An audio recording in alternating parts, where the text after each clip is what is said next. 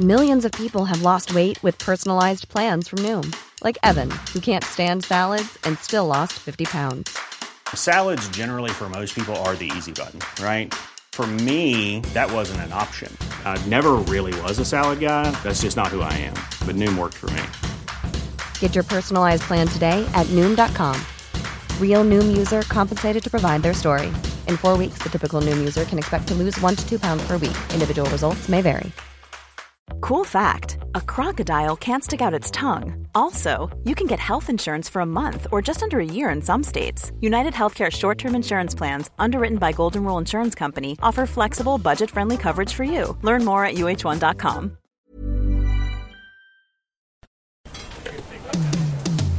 Welcome to the Borough Market podcast, where we stroll around London's oldest food market each week to chat to the traders and producers to find the stories behind the stalls. So that's rosemary and sea salt focaccia. So this week we've got a slice of bread ahead, the Borough Market bakery famous for its sourdoughs and donuts.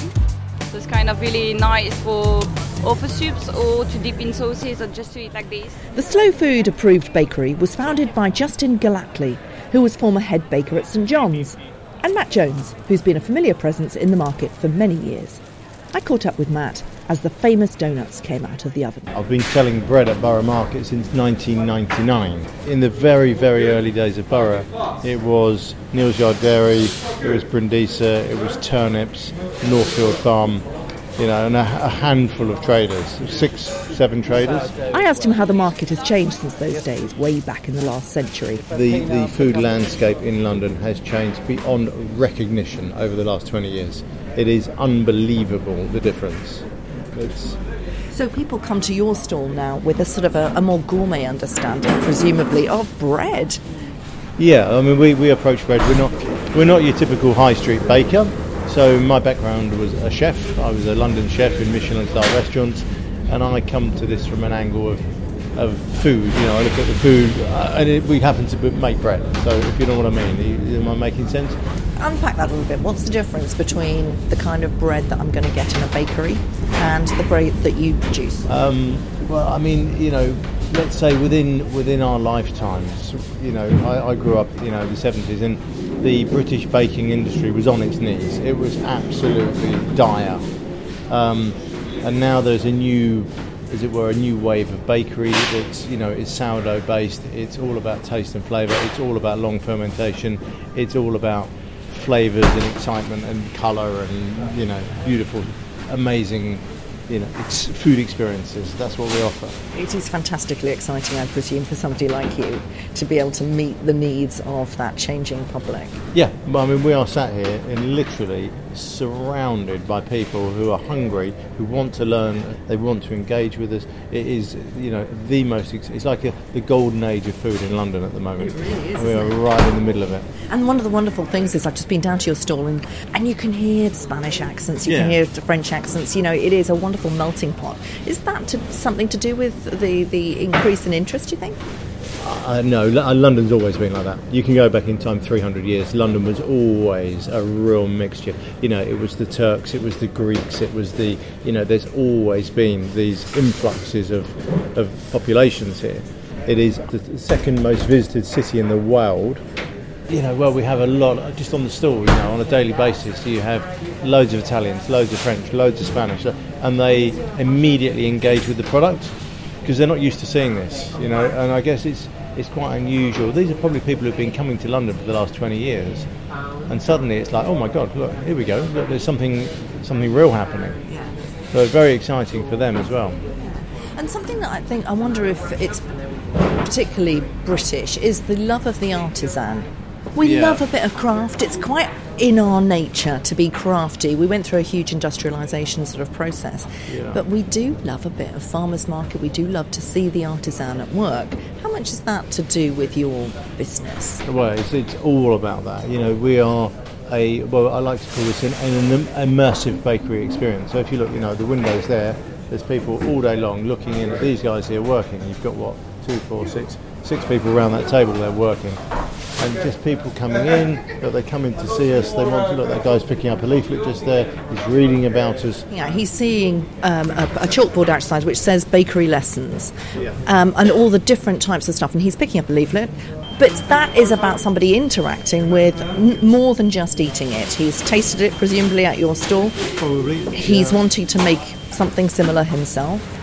He then passes that on. Other people get to love bread and see it in a completely different way. Is that how it works? The educational side of this business, it's okay. Sure, we teach people how to make bread, but really it's about teaching people how to eat bread and how to understand it. So we're giving them a deeper understanding of our industry. It's not, often people say to me, "Oh, aren't you worried that people are going to start making their own bread and you're going to lose your customers?" No, we're not in the least bit worried about this. That won't happen. What will happen is they have a better understanding of why our loaves of bread cost £4 and that other little white slicing you get in the local supermarché is 99p.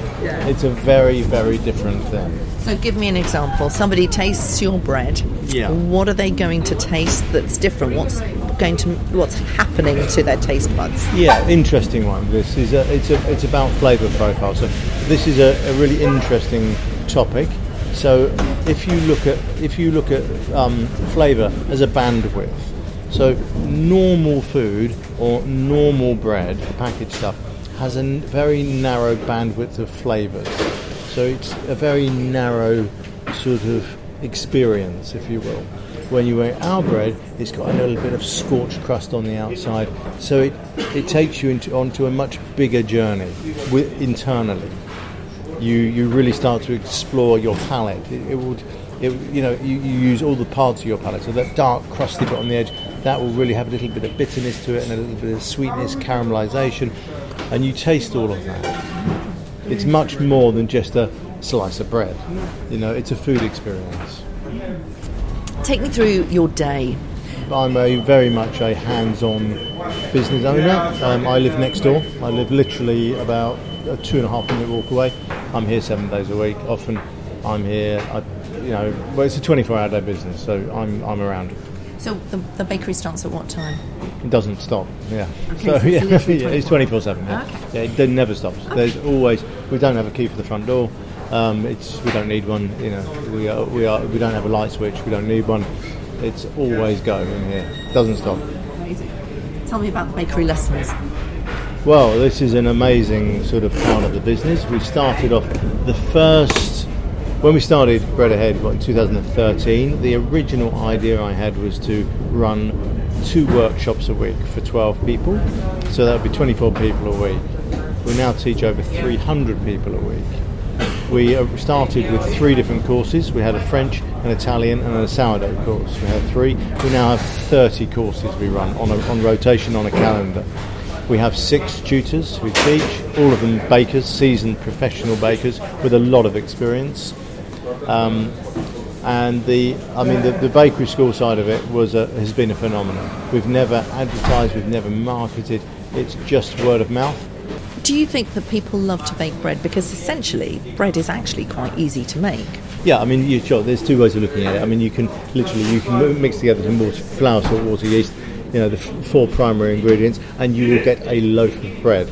But then if you want to start to really develop crumb structure and you really want to get a proper loaf, something exceptional, you need to know a few tricks. It would be like saying painting's easy. It is easy. You take a canvas and you boom, boom, boom. But then you've got Picasso's and you've got, so there's levels. Bread is more accessible than, say, fish. A lot of people look at a fish stall. Just been talking to Paul Day at Sussex Fish. And they're frightened, don't know how to get into it. Whereas actually, most people know their bread. Bread is the stuff of life. Bread is stuff that we grew up with. At least we know it. They come to you to learn how to make amazing bread, like the kind of stuff that they're eating from your stall. Yeah, we do. Our courses are a direct reflection of the products we make here. So, for example, the Italian baking course, we make ciabatta, focaccia, amaretti biscuits and grissini. And they are all exactly the same as you get on the stall. But what we're doing is recreating this from a technical perspective. We're showing people why you do things at a certain time, why you've got to wait half an hour before this happens, why. So really what we've got here that's quite special and unique is we have a industrial bakery over there where it's making that little bleeping noise, and we can extract little pockets of knowledge from that and put them into a domestic environment. That's our real USP to this business. There's nobody else doing that. Are you training people up to be professionals, or is it just really for home cooks? All sorts. I mean, we have. So I would say there's 3 distinct types of people that come on the courses. You've got literally general public who are just really interested. Oh, I fancy a bread making course. Then you've got professionals. We have teams of bakers who come in from other bakeries. We do product development with them and really sort of pick things apart and teach them sourdoughs and new product ranges. And then the most sort of interesting thing to me is young people and making baking as a career for them. So just sort of explaining what it's going to be like when you leave school. I mean, that's what I did. I left school and I became a chef. Very fortunate. So it's really, I would say we're a gateway for young people to come and explore a possibility as a future as a baker, which I think is a great option. As someone who's got baking in his blood, I asked him to reflect on how far baking has come and if Bread Ahead would be at Borough Market forever. Yeah, I hope so. Yeah, my 2 sons work in the bakery. They're loving it. I can imagine, forever's a long time, isn't it? And to sort of commit to something, but it's funny, when I started at Borough, we were all so much younger, and now I see, a lot of my contemporaries, Jan at Northfield Farm, there's Fred Foster at Turnips. Now our children are working in the businesses, and it's an amazing thing to see that. Yeah. In fact, Turnips, I interviewed Charlie for the very first Borough Market podcast, and it's lovely. And he said, there's 4 generations of greengrocers in his family. Yeah, absolutely. So, in terms if I were to ask you, what's going to happen in the next 20 years? Well, I think the big work's been done. It's obviously with the when Railtrack finish up and get London Bridge Station open, we're going to feel that. In my time here, we've had the Shard built, we've had the London Eye, we've had Tate Modern open, we've had some pretty big stuff on our doorstep, and these are all major destinations. But I think we've seen the biggest lift.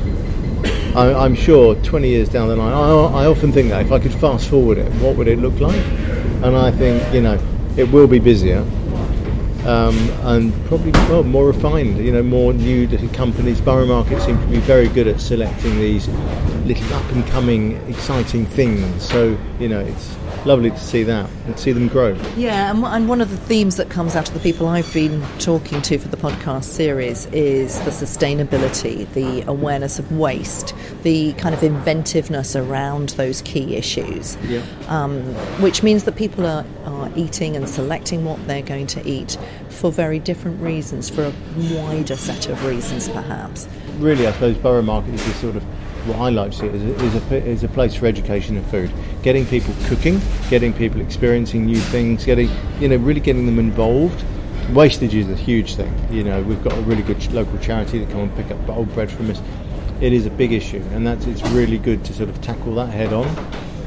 We're lucky being based here because we absorb a lot of wastage. We make bread pudding with the old bread, and there's things we do with it. So 20 years perhaps, maybe that message will have seeped into the public consciousness. They'll be eating great food.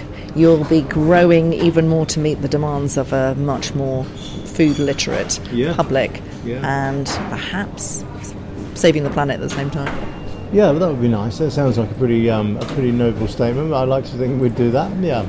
Roll up! Come and get your grapes today! Thanks for listening to the Borough Market podcast. You can find much more about the traders and the market by going to boroughmarket.org.uk. And while you're there, do subscribe to the podcast.